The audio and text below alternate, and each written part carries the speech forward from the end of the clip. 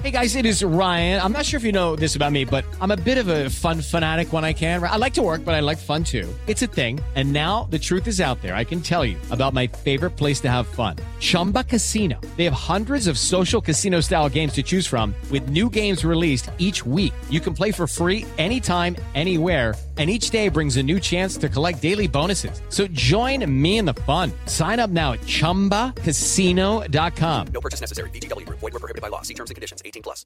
Hey, it's Danielle, Will, and Ryder from Pod Meets World. Thanks to our friends at Hyundai, we were able to record a very special episode for you guys at the one and only, wait for it, Boy Meets World House. Take a listen.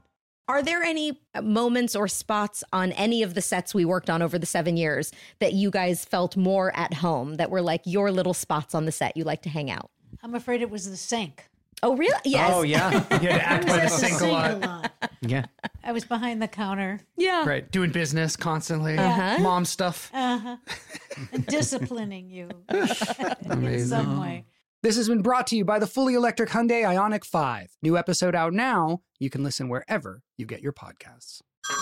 Hey everyone, it's Ted from Consumer Cellular, the guy in the orange sweater, and this is your wake-up call. If you're paying too much for wireless service, you don't have to keep having that nightmare. Consumer Cellular has the same fast, reliable coverage as the leading carriers for less. And for a limited time, new customers receive their second month free when they sign up and use promo code MONTHFREE by May 31st. So why keep spending more than you have to? Seriously, wake up and call 1-888-FREEDOM or visit consumercellular.com. Taxes, fees, and other third-party charges will apply. See website for additional details. I'd like to take a moment and have a real heart-to-heart with you. If you're able right now, place your hand over your heart. Can you feel it? That's your heartbeat telling you that you're alive. It's the same for a preborn baby. Their heart begins to form at conception, and at just 3 weeks, it's already beating. At 5 weeks, a baby's heartbeat can be heard on ultrasound. And that's why we've partnered with Preborn, because we need to help these precious babies. Every day, Preborn's networks of clinics rescue 200 babies from abortion. When a mother with an unplanned pregnancy meets her baby on ultrasound and hears their heartbeat, it's a divine encounter. That doubles a baby's chances at life. And by 6 weeks, the eyes are forming. By 10 weeks, a baby is able to suck his or her own thumb. And for just $28, you could be the difference between life or death of a child. All gifts are tax deductible, and I want you to donate. All you have to do is just dial pound 250 and say the keyword baby. That's pound 250, keyword baby. You can also donate securely at preborn.com/verdict. That's preborn.com/verdict or pound 250 and say the keyword baby. There was one thing that could have happened to make this 2020 election cycle more tense, more divisive, more dangerous. And it happened. Ruth Bader Ginsburg has died at the age of 87. There is an open seat on the Supreme Court. This is Verdict with Ted Cruz.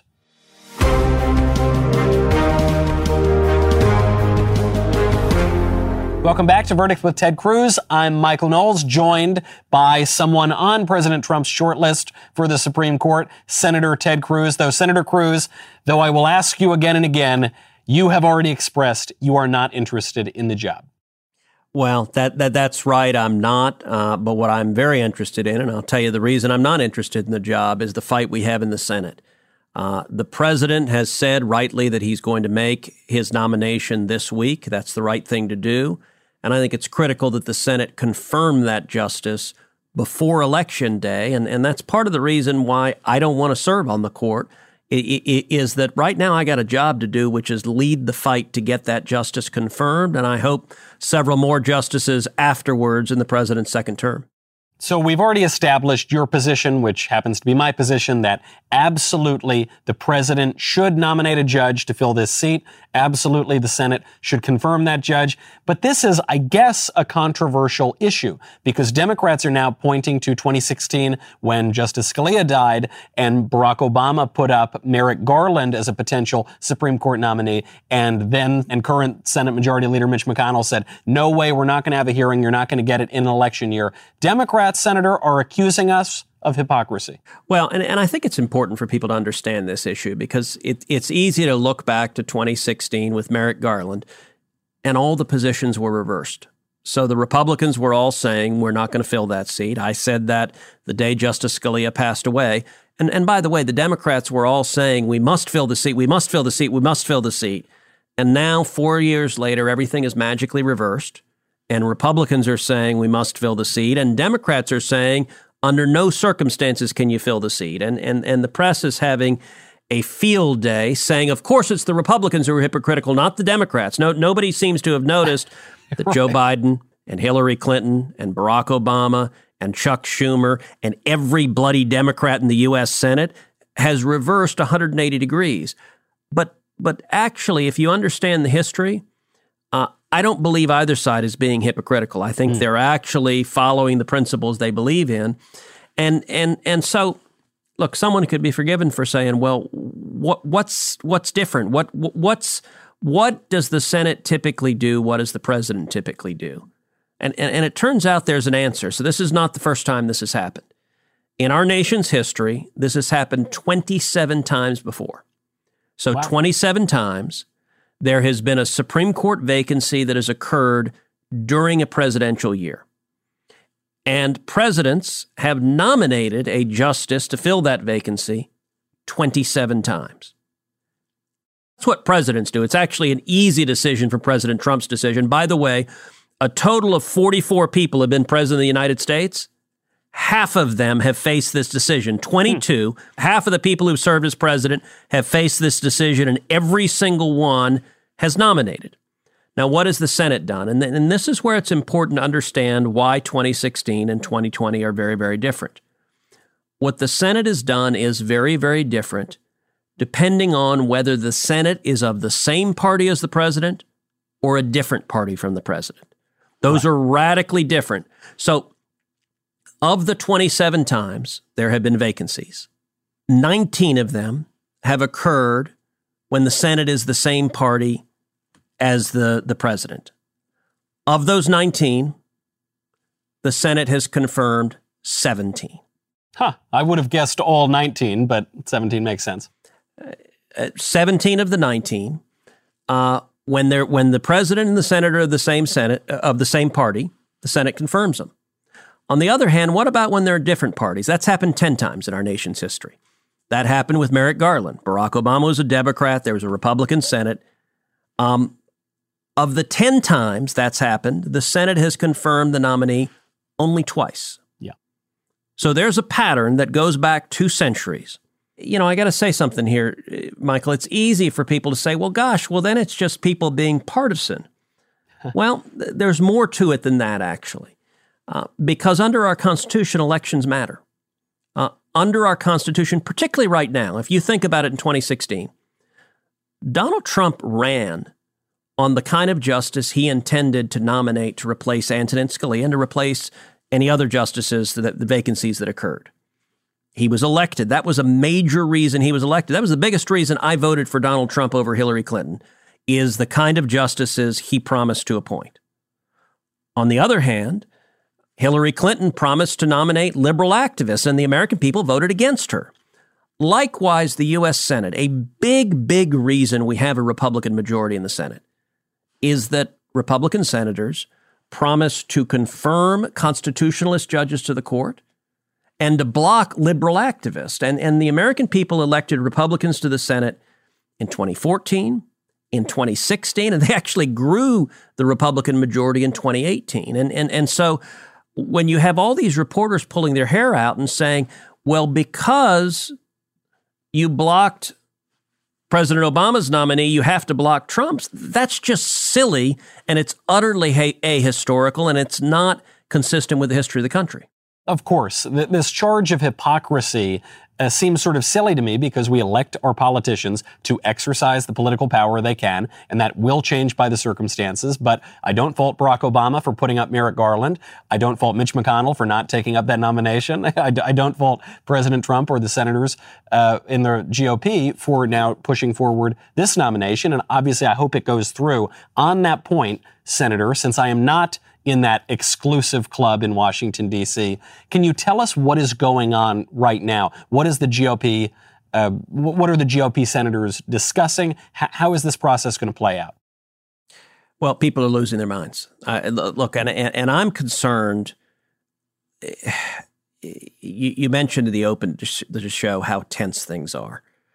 We've already seen, unfortunately, violence in the street. I'm very concerned it's going to get worse. You're seeing Democrats threaten it to get worse. You're seeing liberal journalists threaten violence. And I think the Democratic senators are Chuck Schumer has threatened, he's boomed, everything is on the table, which frankly, I don't think is terribly consequential because they intended to be radical and extreme regardless. So they're still going to be radical and extreme if they win. Look, the big question is where are the Republican votes going to be? Every Democrat is going to vote no. So there are 53 Republicans, there are 47 Democrats. We know there are 47 no's. I believe we will have the votes, and I believe it's important that we confirm this nominee before Election Day. To be honest, the math, I don't think plays out all that differently from impeachment. And you and I spent a lot of time in Verdict talking about impeachment. We knew at the time the votes that were really in question. You had Susan Collins, and she's already made public comments suggesting that she does not want to confirm a nominee before Election Day. Yep. You have Lisa Murkowski, who likewise has made public comments. And then, look, the next votes that you look to, Mitt Romney obviously voted to convict the president of impeachment. I think a lot of people are wondering how Mitt's going to vote. I don't know. He hadn't said. He's playing his cards pretty close to the vest. So we'll see. I think even if the three of them end up voting no, that's still 50-50, which means the vice president breaks the tie. I don't think there are 4 no votes. Now, it depends on the nominee. If something disastrous happened with the nominee, that could change the math. But assuming that the president nominates a serious, credible judicial nomination, I think we'll have the votes to confirm the justice. And I think it is very important that we do so before the election. And let me tell you why. Joe Biden has been incredibly clear that he intends to challenge the results of this election if he doesn't win. He's hired a team of lawyers headed by veteran Supreme Court advocates to get ready to challenge the election. I think there are one of two outcomes on Election Day. Either Biden wins, in which case the Democrats celebrate and the media celebrates, or if Biden doesn't win, I think the chances are 100% they go to court and challenge the result. We know that Hillary Clinton has told Joe Biden under no circumstances should you concede this election, no matter what. This weekend, I did the George Stephanopoulos show, and I made this point, and I got to say, and look, I know George fairly well. I've done his show a number of times. This is the point he got most agitated about. This is the point he jumped in. He said, no, it's Trump who's challenging the legitimacy of the election. What nonsense. And it's very weird. The Democrats in the media, it's like a Freudian projection. They accuse the other side of doing what they're doing. Given the almost certainty that Biden's going to be challenging the election, if this seat is not filled by Election Day, we would have 8 justices on the court. If the Supreme Court deadlocks 4-4, it can't reach a decision. So an equally divided court has no authority to decide anything. And to understand the chaos of this, so some people say, okay, fine. Well, what happens if you don't have a Supreme Court that can decide it? Well, I think the odds are very high that we will see, if Biden loses, not just one lawsuit or one contested election like we had in 2000 in Bush versus Gore in Florida. You had multiple lawsuits, but just one state being challenged. I think Biden is likely to bring multiple cases all over the country in any close state. And we could end up with conflicting decisions from conflicting circuit courts. And if there's no Supreme Court, you can't resolve those conflicts. And we could easily find ourselves in the midst of a constitutional crisis with this presidential election taking days and then weeks and then months with no resolution. And that kind of chaos, I don't believe Republicans should allow to happen. I don't think we will. But I think the stakes are very high to confirm the justice before Election Day, so there's a full 9-justice Supreme Court in place if and when there are challenges to the election. This is a very persuasive argument that actually I haven't heard a ton of conservatives even talk about, and obviously conservatives are more eager to fill the seat than liberals or leftists are. But you've got this issue of possibly a Bush v. Gore, 20 years later, but not just in one state. Now you could have it in, 3 states, 5 states, even more, and you get all the way up to the Supreme Court. Imagine if Bush v. Gore had been an equally divided court. That would have been chaotic enough. That is really not something to look forward to. So a very persuasive argument. A lot of this debate now over whether or not to fill the seat has come down to the personal wishes of Justice Ginsburg. You have some Democrats now saying that it was Ruth Bader Ginsburg's dying wish that no Republican fill her seat. And of course, I don't know of any dying wish clause in the Constitution, but regardless, we also have video of Justice Ginsburg saying now after the 2016 election cycle that the president absolutely must nominate a judge even in an election year, that the president does not cease to be the president just because it is an election year. So we've heard from her own mouth this idea that we should go forward with the nomination. We've heard from some people, I suppose, who knew her that she wouldn't have wanted them to. It occurs to me, Senator, you have met Justice Ginsburg on a number of occasions. You've argued cases before the Supreme Court. Do you have any personal insight into the justice, any personal reflections now that she's passed? Well, sure. Look, I did know Justice Ginsburg personally. I argued before her 9 times. She was brilliant. Her personal story is remarkable. I mean, she was born and grew up in New York City. She ended up going to Cornell. She went to Harvard Law School, was one of the very first women ever to go to Harvard Law School. Her husband got a job at a New York law firm, and so she transferred from Harvard to Columbia, and she graduated from Columbia Law School. Graduated tied number 1 in the class. She was on the Harvard Law Review. She was on the Columbia Law Review. And, it's an amazing thing. When she was coming out of Columbia Law School, she applied for a Supreme Court clerkship with Justice Felix Frankfurter, renowned liberal justice. And he turned her down because she was a woman. He wouldn't hire a woman, despite she had professors from law school making the case for her, but she got denied the clerkship. She had a hard time getting hired as a lawyer. And it's actually quite an amazing thing. Sandra Day O'Connor, who came out of Stanford Law School, she was number 3 in the class. Both of them were offered jobs as legal secretaries. I mean, you want to talk about serious discrimination. They're graduating at or near the top of their class, and they can't get hired as first-year lawyers. Justice Ginsburg ended up becoming a professor and then becoming a Supreme Court advocate. And she was actually one of the finest Supreme Court advocates to have ever lived. When it comes to race and issues of equal justice before the law, Thurgood Marshall is really the pioneer of arguing cases to expand, to fight racial injustice. Ruth Bader Ginsburg did the same thing when it comes to gender inequality. And she had a litigation strategy where she would challenge laws that were designed to benefit women, to give special benefits to women, but she challenged them as being inconsistent with the Constitution's Equal Protection Clause, that the Constitution, she would argue, mandated that you treat men and women the same.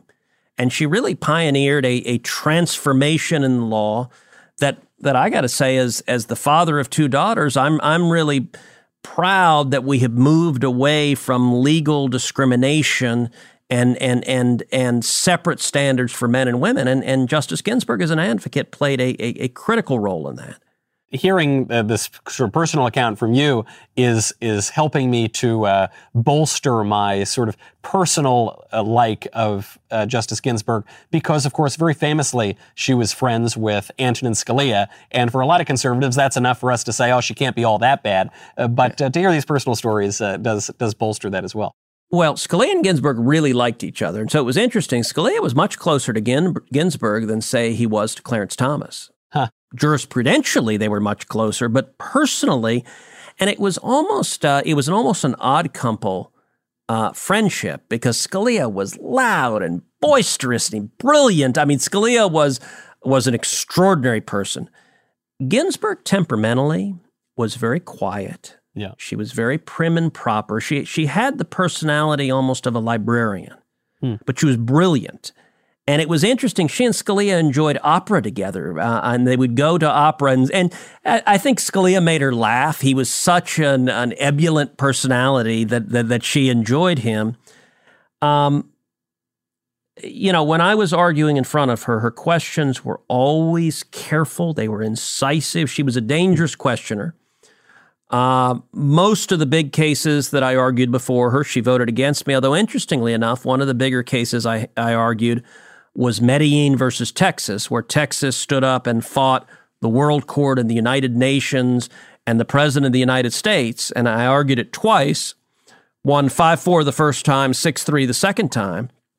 The first time I won, the 5-4 included Justice Ginsburg. She was the necessary fifth vote that if she had voted against the state of Texas, we would have lost. We lost Sandra Day O'Connor, but we picked up Justice Ginsburg as our fifth vote, and that was very important for the court ultimately striking down the World Court and the president's overreach of power.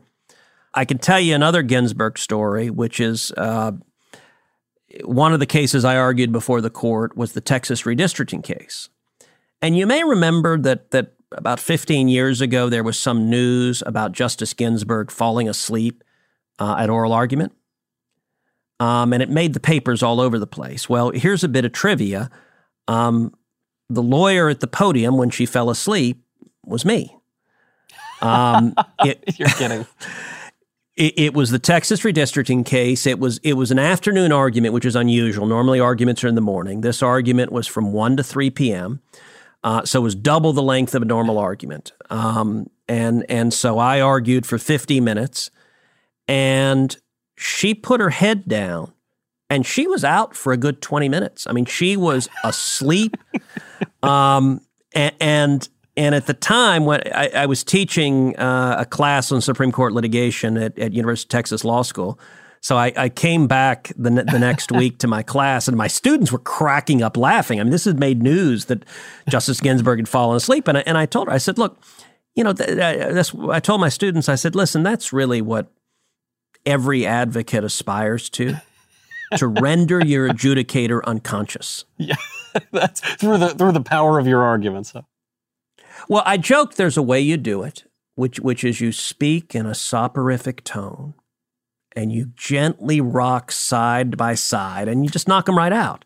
And interestingly enough, in that case, Justice Ginsburg did not need to be awake to vote against me. She voted in dissent. Fortunately, I won the case 5-4, but she was on the dissenting side.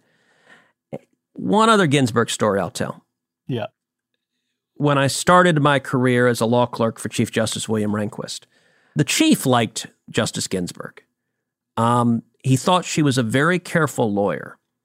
And if there was a case whose legal outcome the chief didn't like, but he was in the majority, and there were some instances where the votes on the court were with the left and the chief would be with the majority, Justice Ginsburg was the liberal justice he most liked to assign the opinion to because she was a very careful lawyer. And so if there's a particular issue that he may have not been thrilled with the legal outcome, he knew that she would just resolve that narrow issue before the court and wouldn't write this undisciplined opinion.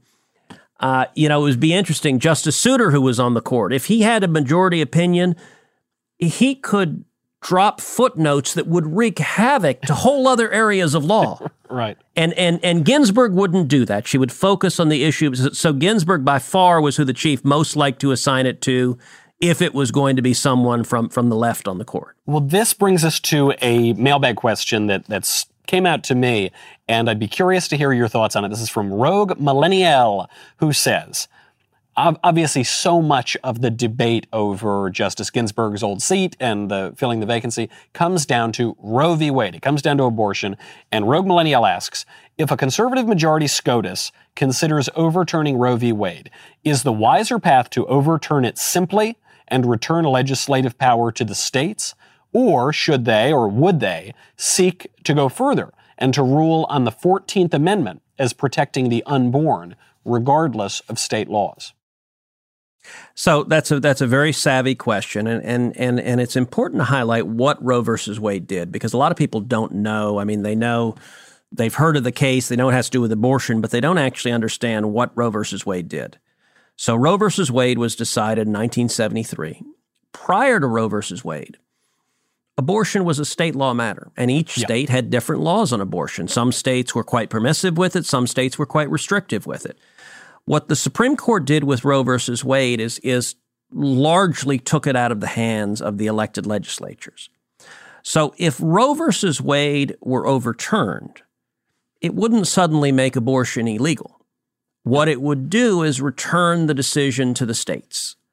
And what we would see as a practical matter is different standards, again, state by state. So you're right now in California. Nobody thinks there's any possibility the California legislature would act to restrict abortion. That would be true in a number of the blue states. New York. In other states, New York, California, in other states, you would see far more significant limitations put in place. And you know, there's a virtue to that, which is Supreme Court Justice Louis Brandeis talked about the 50 states as laboratories of democracy. What you would see is abortion laws that reflect the values of the citizens of each state. And as you know, I've got a book coming out, One Vote Away. It's all about the Supreme Court. And by the way, I announced news just this week, which we've moved up the release of the book by a week. It was coming out October 6th. It's now coming out a week from today, September 29th. It's called One Vote Away. And it has an entire chapter on abortion and Roe versus Wade and partial birth abortion laws, because one of the cases that I litigated, I represented the states as amici, as friends of the court, defending the federal partial birth abortion law. So the federal law banning partial birth abortion, the court upheld that 5-4. We're one vote away. If Joe Biden gets one more justice to replace one of the more conservative justices, we're one vote away from the Supreme Court concluding that every limitation on abortion is unconstitutional.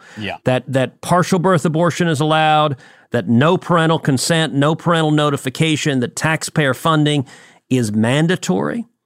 We talked about challenges to elections in Bush versus Gore. I've got an entire chapter talking about Bush versus Gore and preserving democracy. Bush versus Gore was 5-4. Had there been only 8 justices, that decision could have deadlocked 8-8, and instead of lasting, or 4-4 rather, and had that happen, instead of lasting 36 days, Bush versus Gore could have lasted months and months and months. And so the book, One Vote Away, every chapter talks about a different constitutional right. You can pre-order it right now. The website is onevoteaway.com. Could not be more timely, and people should certainly go out and go read One Vote Away. And Senator, you should probably get back to the Capitol and work on this issue of making sure that that vote goes into the hands of a good constitutionalist. Senator, thank you as always. In the meantime, I'm Michael Knowles. This is Verdict with Ted Cruz.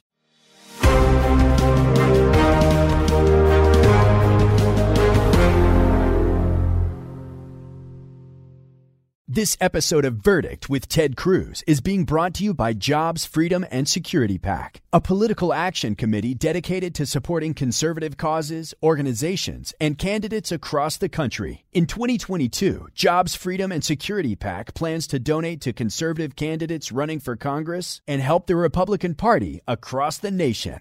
Hey guys, it is Ryan. I'm not sure if you know this about me, but I'm a bit of a fun fanatic when I can. I like to work, but I like fun too. It's a thing. And now the truth is out there. I can tell you about my favorite place to have fun. Chumba Casino. They have hundreds of social casino style games to choose from with new games released each week. You can play for free anytime, anywhere. And each day brings a new chance to collect daily bonuses. So join me in the fun. Sign up now at ChumbaCasino.com. No purchase necessary. VGW. Void where prohibited by law. See terms and conditions. 18+. Hollywood is under siege from an external force. The same Hollywood that sold the American dream is now making nightmares a reality. Many major films make choices to appease the Chinese Communist Party to be distributed in China. Join Tiffany Meyer, an investigative reporter in Hollywood Takeover, brought to you by the Epoch Times, where she reveals how the CCP exerts control over some major studios. Don't miss the most important documentary about Hollywood yet. For a limited time, watch the first 10 minutes for free at HollywoodTakeover.com/Ben. HollywoodTakeover.com/Ben. Ben Ferguson here, and if you're an accredited investor, U.S. oil and gas should be a part of your investment portfolio. And I want you to visit LabradorEnergy.com. Beyond the possibility to invest in a sector that historically delivers sound returns, when you invest with Labrador Energy, you may be able to structure your investments to offset active or passive income. According to many sources, U.S. oil and gas drilling remains one of the best tax-advantaged income investments available. Visit LabradorEnergy.com. You may be able to reduce your tax liability while investing in a sector that historically delivers sound returns. Learn more now at LabradorEnergy.com today. Offer for accredited investors only. Past performance is no indication of future results. Investing involves risk. Consult your legal, tax, and financial advisors and read the prospectus before making any investment decisions. Visit LabradorEnergy.com for the prospectus and more information.